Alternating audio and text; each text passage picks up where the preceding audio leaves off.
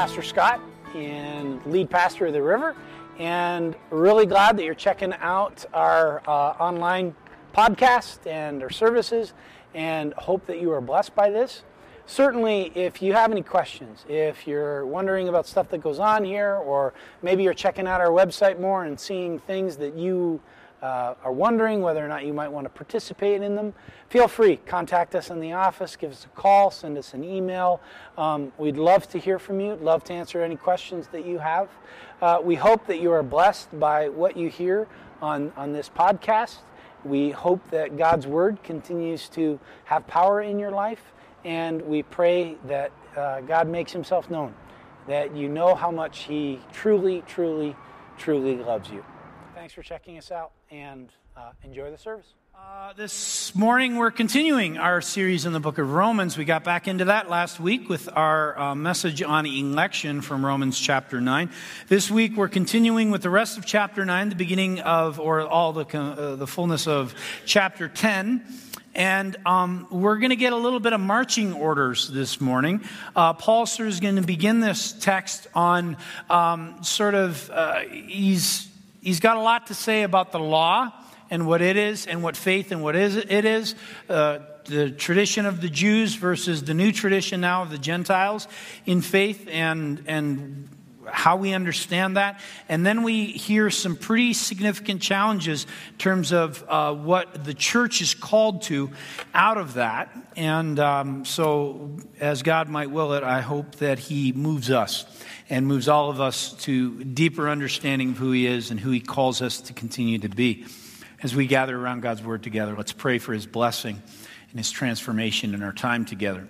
Living God, hope of the world, we ask that You move us. Lord, we know we need to be moved. We are a stubborn and obstinate people so often.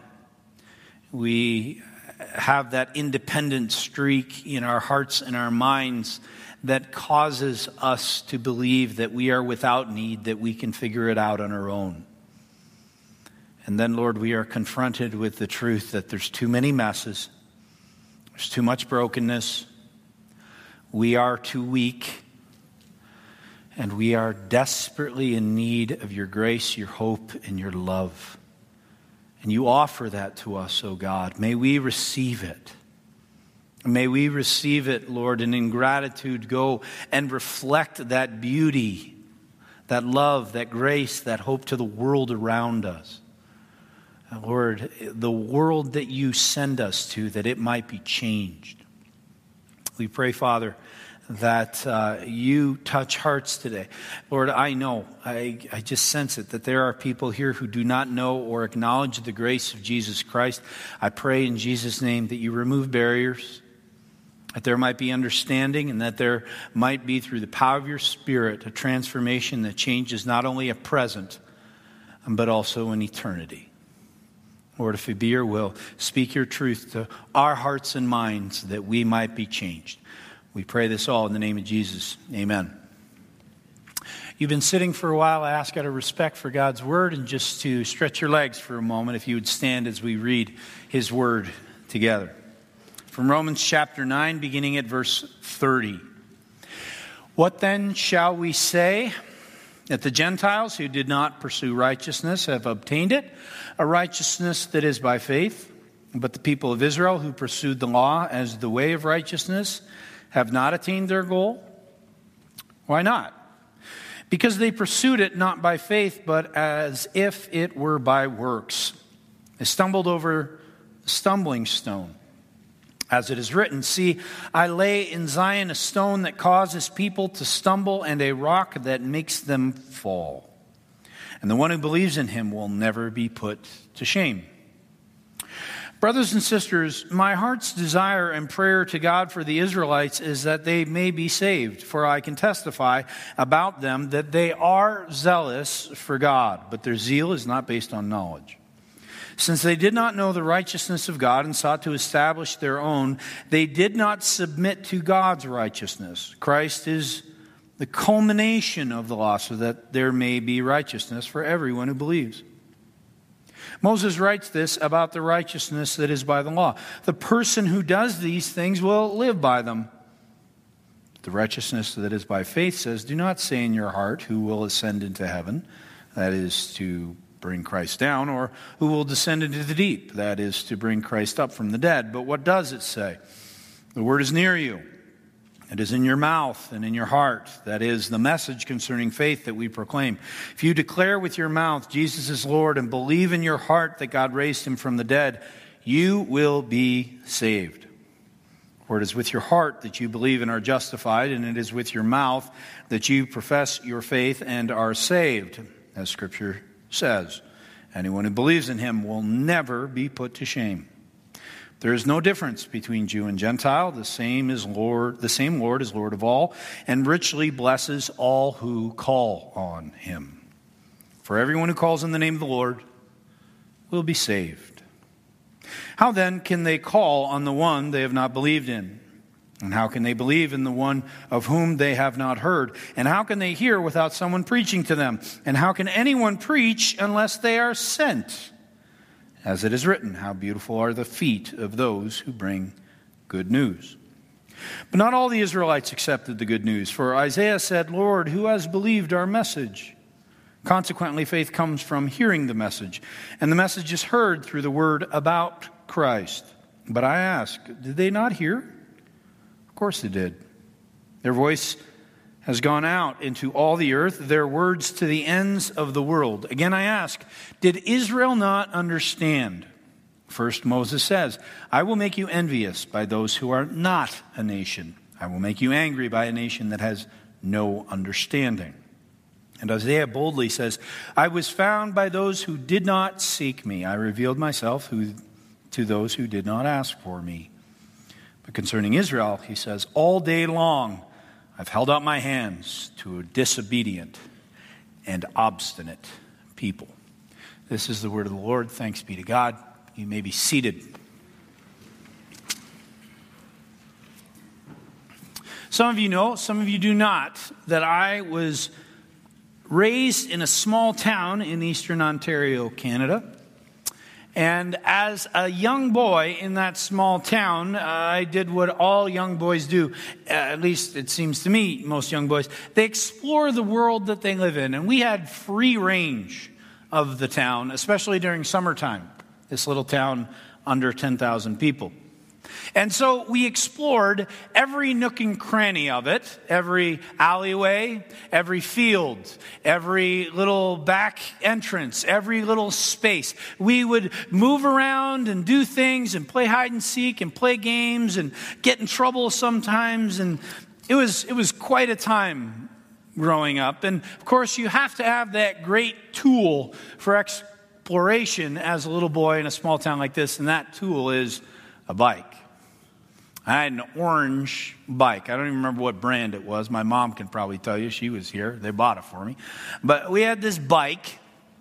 I had this bike that I knew all the trails. I knew all the places to go. In fact, there were trails that we wore down because you knew those were the ones with the best jumps and you could catch some air, which ended up in some emergency room visits at times. But you try to go as far as you could and as fast as you could. And it was, when that first spring day when your dad did the bike tune-up and you got to go out and ride your bike around, that was like the best day of the year because you just ride everywhere and do everything. It was a great time. And then I turned 16. And suddenly, of course, the orange bike begins to gather some dust. Well, why? Because you get your license. And you get your car. Or you borrow mom and dad's station wagon, the coolest car in the world. And all of a sudden, your exploration and your world gets much bigger. Much more developed. There's a lot more out there. Instead of exploring just the town that you're in and its back alleys and fields and all over the place, you can explore the next town or the county, or you can go and go on a date with that girl. You can go meet up with your friends. You can go to the lake. You can do this. You can do that. All of a sudden, your world is opened up. And you understand even more so what the fullness of life and freedom is when you get your license and experience driving around for the first time. In many ways, what we hear from Paul this morning is that the Jews are stuck in bike days. These are people Paul is describing who have understood some. They have gained understanding about this part or a little. But they're certainly missing the fullness of life, and they're missing the full point of God's message to them because they're missing grace. More particularly, they've missed Jesus. And that's a big deal. It's a big deal for the Jews because remember, these are Jews who have lived literally for thousands of years with a certain understanding about how you interact with God. In your Bibles in the pews, how you interact with God, look at the book of Leviticus. How you act with God, look at the book of Deuteronomy. How you interact with God, all the prophets, all the law of the Old Testament. That's how you interact with God. And Paul has come, and Paul is writing this message to the Roman church, which is certainly significantly Gentile, but still partially Jewish. And he's saying to them, guess what? All that stuff, Leviticus, Deuteronomy, the prophets, the law, the wisdom books, turn them on their head a little bit. No, not a little bit, a lot bit, completely. This is a radical departure for Paul and the church. He's turning Judaism on its head. To say the law has caused the Jews to stumble over Jesus would certainly not endear him to some. This is why, if we read the book of Acts, we see Paul and the other disciples going into different spots, different cities, different towns, and they often will go to speak in the local synagogue or meet up with a Jewish community in the local square. And they are not always, in fact, most of the time, they're not well received. Why? Because their message that they carry with them is a life-changing message. It's a paradigm-altering message. What was once law now is faith. Which was once obedience is now grace. And for certainly many of the Jews, they're not adjusting to change well. They're not entering into this new understanding, and they would try to counter, try to stop, try to become a barrier to the proclamation of this sort of message. To acknowledge the grace of Christ, the old understandings have to be abandoned. Paul's not saying alter them. He's not saying, hey, we can fit them into what we're talking about now. He's saying, no, that whole idea about a law of obedience that gets us right with God needs to be swept away. And now we are living into this new righteousness through grace, the grace imparted through Jesus Christ. And he's calling the church to this. A friend of mine that I was talking to a number of years ago was describing a visit to a museum in Greece that he had done. He had gone on a trip there, and he went to this museum, and he taken a picture of this stone, about 3.5 to 4 feet wide, maybe 2.5, 3 foot tall, 18 to 24 inches thick, weighed about 400 or 500 pounds. And if you've gone to many museums, especially and certainly in parts of the world where the culture there is very old, there's lots of stones, lots of rocks, lots of those sorts of displays. This one was unique. There's only 2 known stones like this in the entire world. One is complete, that's this one. Another one is partial. And on this stone, inscripted in Hebrew, is a very unique message. And that message is this. It says, beware, if you be Gentile, that crossing past this stone might bring you unto death. It's a very unique stone to warn someone who is Gentile that they could die if they went past the stone. Where was the stone? It was a Jerusalem temple stone. This was one of the stones that was in the courtyard of Gentiles that kept it as a barrier, the wall between that and the rest of the temple complex where good Jews were welcomed. where Jews got closer to God. Jews were, the priests even could go at least once a year into the Holy of Holies. You could get closer to God, but you couldn't if you were Gentile, because you couldn't get past this stone. But this stone is now in a museum.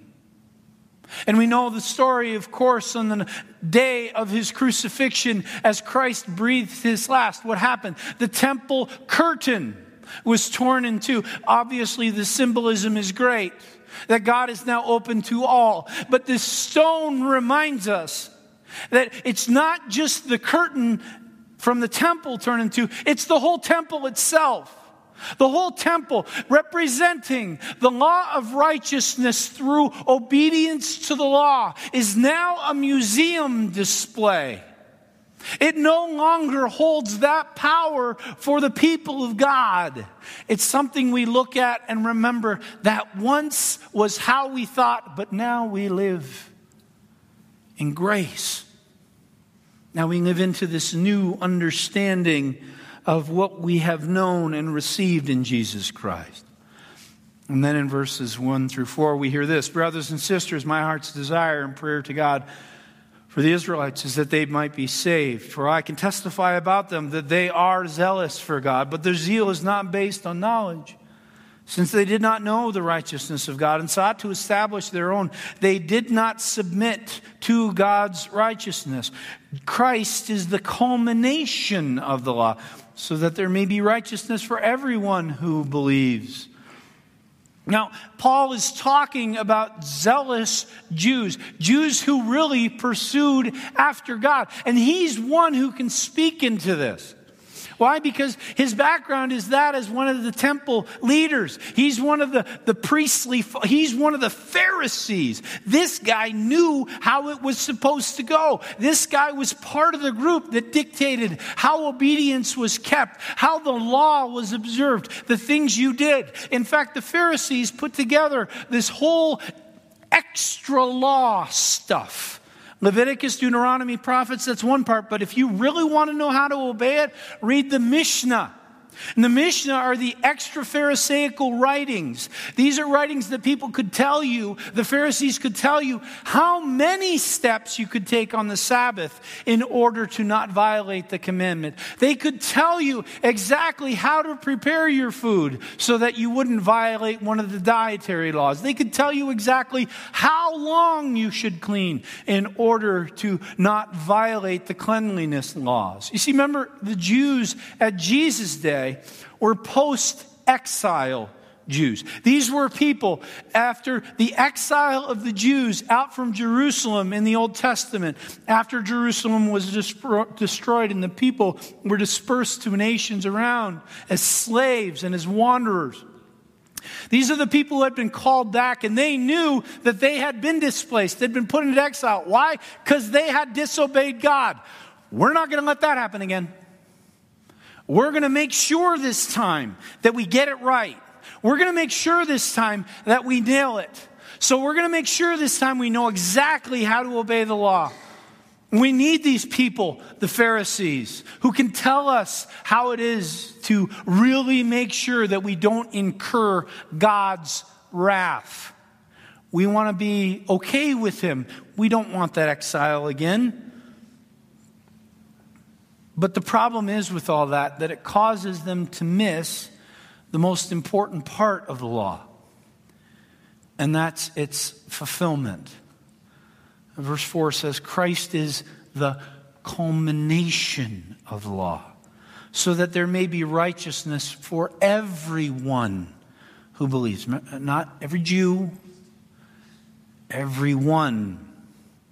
And then verses 5 through 13. Moses writes this about the righteousness that is by the law. A person who does these things will live by them. If you obey it right, you're doing right.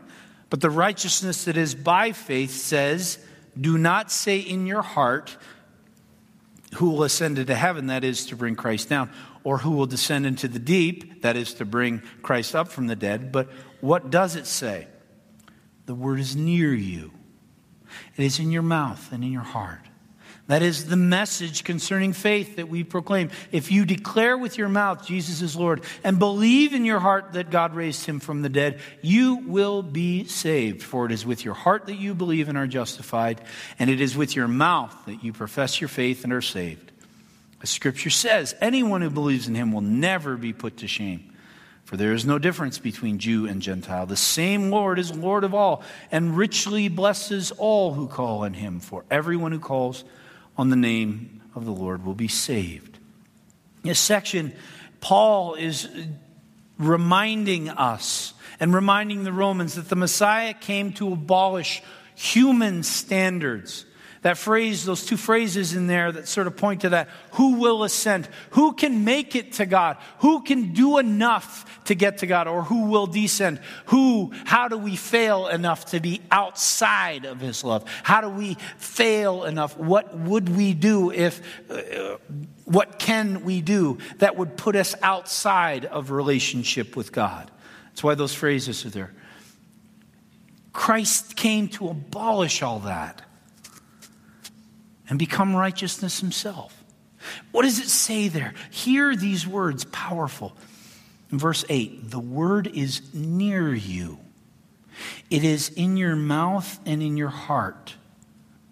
It is with you. What do we call Jesus? We call him God incarnate.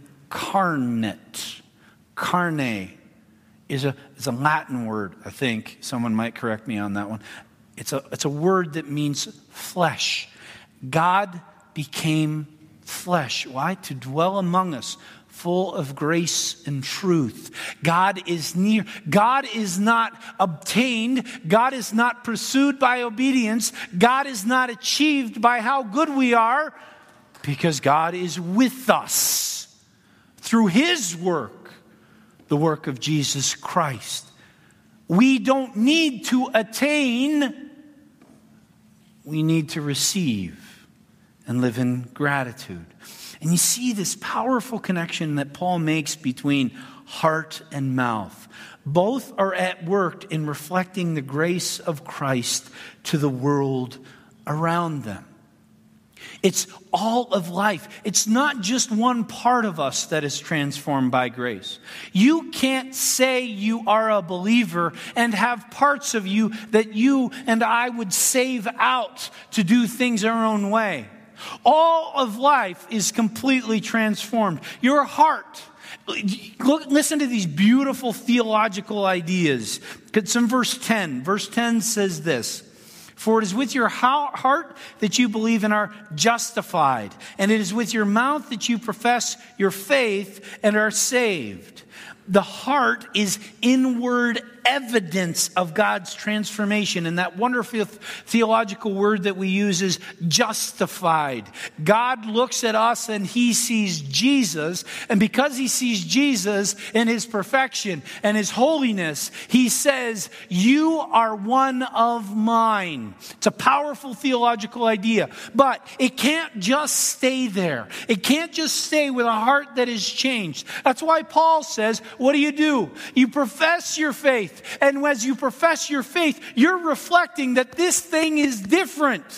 This thing has moved your words and your actions, all of your life, into a newness, into a new reality, into a full and complete change that says, I am made new by the blood of Jesus, and I will now live into that new life. And the challenge that we so often have is we know this, but we don't live into this. We don't live into the words and the actions that reflect it. Sometimes it's out of fear, right? Fear of rejection. We say things like, well, I don't have that gift, spiritual gift. That's a ridiculous scriptural misuse at the very least. You have been called by God. You and I have been called by God in the Great Commission, something we're going to talk about in a couple of minutes, and I hope that I'm going to punch you right between the eyes with the Word of God. I pray that that's the case in a loving way. But the all of life part is living into gratitude, the thanksgiving for what Christ has done. And if the rest of life doesn't reflect the heart change, then we're not living into that new reality offered through Jesus. And our prayer has to be, come Christ and change all of me that I might be made new. Because all of it comes only through Christ. And then verses 14 and 15 says this, how then can they call on the one they have not believed in? How can they believe in the one of whom they have not heard? How can they hear without someone preaching to them? How can anyone preach unless they are sent? As it is written, how beautiful are the feet of those who bring good news. If you turn back in your Bibles to the Gospel of Matthew, chapter 28, verses 19 and 20, you'll see Christ talking to the disciples and in many ways giving them that great commission. Go out, preach my gospel. Go out, show the world. Go out, baptize. Go out, carry me into the world. But what we hear here in chapter 10 of Romans is that it's not just about us being obedient. That's certainly appropriate. It's certainly important. Christ has called us. We need to live into that calling. But the problem is as well, is if we don't live into that calling, that there are consequences for those who are to receive what we are bringing to them. If we do not go, then they can't hear. If they can't hear, they can't believe. And if they can't believe, then they are not changed. So we need to go. There are consequences if we don't. You and I have been made for unique places and spaces where God has called us uniquely to go. And I'm going to do something this morning. I'm going to do, you're all going to get ordained, okay? You can't go out and do weddings now, by the way. But I'm going to ordain you all to the office of preacher. And why am I going to ordain you to the office of preacher? Because God's word says that we are called to what? Go and preach. What does it say? It says, and how can they hear without someone preaching to them? And how can anyone preach unless they are sent? Guess what? This morning, as of this moment, you are sent to go preach. I am sending you. As your pastor, called by God, in obedience to the Holy Spirit's movement in my life and in the life of this church, I am sending you. Go and preach the gospel all times and in all ways. And occasionally, when necessary, use words.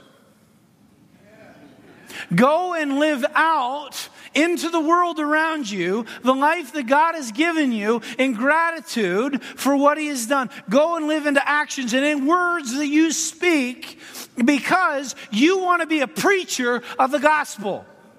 You want to be someone who carries it. But here's the thing. Here's why. It has to be you. God has ordained me to be a unique part of His kingdom in a unique place at a unique time to a unique people in unique contexts. And you know what? There are some contexts that I'm in, you can't come. It's not because I don't want you there. It just won't work if you go. You can't come into some of the relationships that I've been working at for years. You can't come into some of the conversations that I've been having because you haven't earned the right to be in them. But guess what? I haven't earned the right to be in yours. And you have to go. Because if you don't go, it's going to get missed. Oh, God's amazing. And if you mess it up, and if you don't do it, He can use something else if He wants. But why would we say, God, send someone else? Because I want to go, because when I go and I'm a part of it, something awesome happens that I get to hear. I get to be a part of. I get to experience. And it moves me to want to, with the rest of my life, say thank you more. I want to go. I don't want God to have to send somebody else into my places. I want to be obedient out of thanksgiving. And then see what happens. You are sent by God into your places and spaces to preach the gospel and to bring the good news of Christ. This past week was sort of a goofy week in some ways. It seems like it's always a goofy week when God sort of works on stuff because Scott Elgersma has plans and ideas, and for some reason, God's plans are usually different than mine, and he hasn't always let me in on that. But when he does, it's pretty amazing, and it blows up my world. This happened this week. I had like 3 different independent conversations that were unprompted about the north side of Redlands. There are many of you know that we have been a part of ministry at Lagonia School for a while, and some stuff has just sort of gone on and developed in the neighborhood around Lagonia School. Basically, Lagonia and Church Street Ranch Market, and about 1.5 miles, 2 miles around that in a lot of different directions. God is doing something. And we're just trying to figure out what he's doing and be obedient to the calling that he's put on us. And these 3 conversations that I had this week about it, and I have a feeling that I'm going to have more today, have just opened up the idea that God is calling us to grow ministry there in some new ways. It's interesting because a couple weeks ago we had a council meeting. Council is the leadership group of our church who works hard to set a vision and affirm a vision for the ministry here at the river. And about 3 or 4 weeks ago, we sat as council and we made a lot of decisions about a lot of things. And one of the decisions that we made has this consequence. It's a beautiful consequence. It's not a negative one, but it's also a challenging one.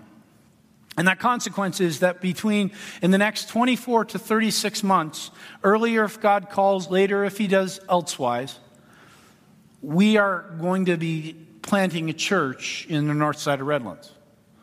We don't know what that looks like yet. We got no idea how it's going to happen.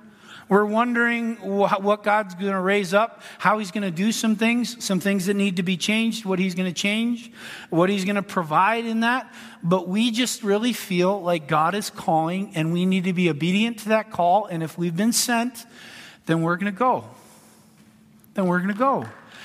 And but here's the thing. I don't want to applaud because we're obedient. I want to applaud because God's sending. It means that God is equipping us for something. And yeah, it's going to be different. As God opens it up, we got a lot of stuff to figure out. And honestly, at the end of the day, it scares me. Because new work of God scares me. Because I don't know how to work in some of those places. I don't know how to speak some of those languages. I don't know where in there is my voice, our voice. But what I do know is if God sends, he will prepare the way. And when we get there, he'll meet us and he'll do something. And so we're going to go. In his time, in his way, we're going to go. Be in prayer for that, please. Please be in prayer for that. Verses 16 through 21 then say this, but not all the Israelites accepted the good news. For Isaiah says, Lord, who has believed our message? Consequently, faith comes from hearing the message. And the message is heard through the word about Christ. But I ask, did they not hear? Of course they did. Their voice has gone out into all the earth, their words to the ends of the world. Again I ask, did Israel not understand? First Moses says, I will make you envious by those who are not a nation. I will make you angry by a nation that has no understanding. And Isaiah boldly says, I was found by those who did not seek me. I revealed myself to those who did not ask for me. But concerning Israel, he says, all day long, I've held out my hand to a disobedient and obstinate people. Paul closes this whole section with a reminder that some who hear simply don't listen and they don't believe. There are going to be people out there that hear the gospel and hear it not only in a way that is beautiful, powerful, but is also speaking exactly to where they are in life. And for whatever reason, they still won't accept it. But it never lets us off the hook. We still got to say it. We still got to speak it. We still got to live it.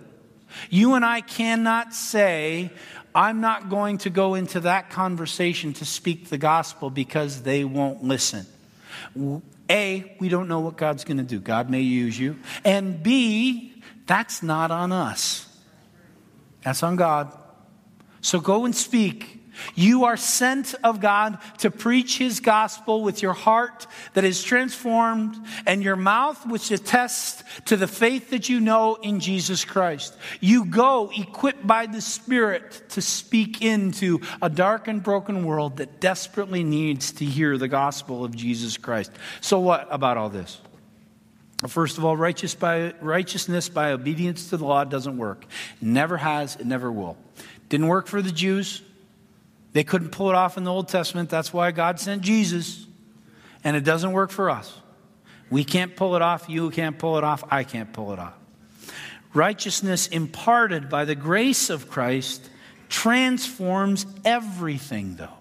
It captures a heart that is justified before God. And it transforms the mouth and the rest of life, all action. And it changes everything. You and I live a changed life. It should be remarkably different. My life, I can't imagine what my life would be without the grace of Jesus Christ, because everything would be different. That's how much transformation he continues to do in me, and I hope he has more to come. And for us to all know, if what we were was one thing before the grace of Jesus, then everything after has to be changed, because Christ changes all of us. God then calls grace receivers, people who know this transformation, to carry his message wherever he calls without condition. This is a command of God. This is not one of those want tos. This is have to. So, you and I have to carry the message. Not have to out of obedience, a have to out of gratitude for what Christ has done for us. So how do we go? Well, we hear that metaphor in the text it says this: how beautiful are the feet of them who bring good news. I got ugly feet. I got a space between my big toe and my second toe that's like this wide.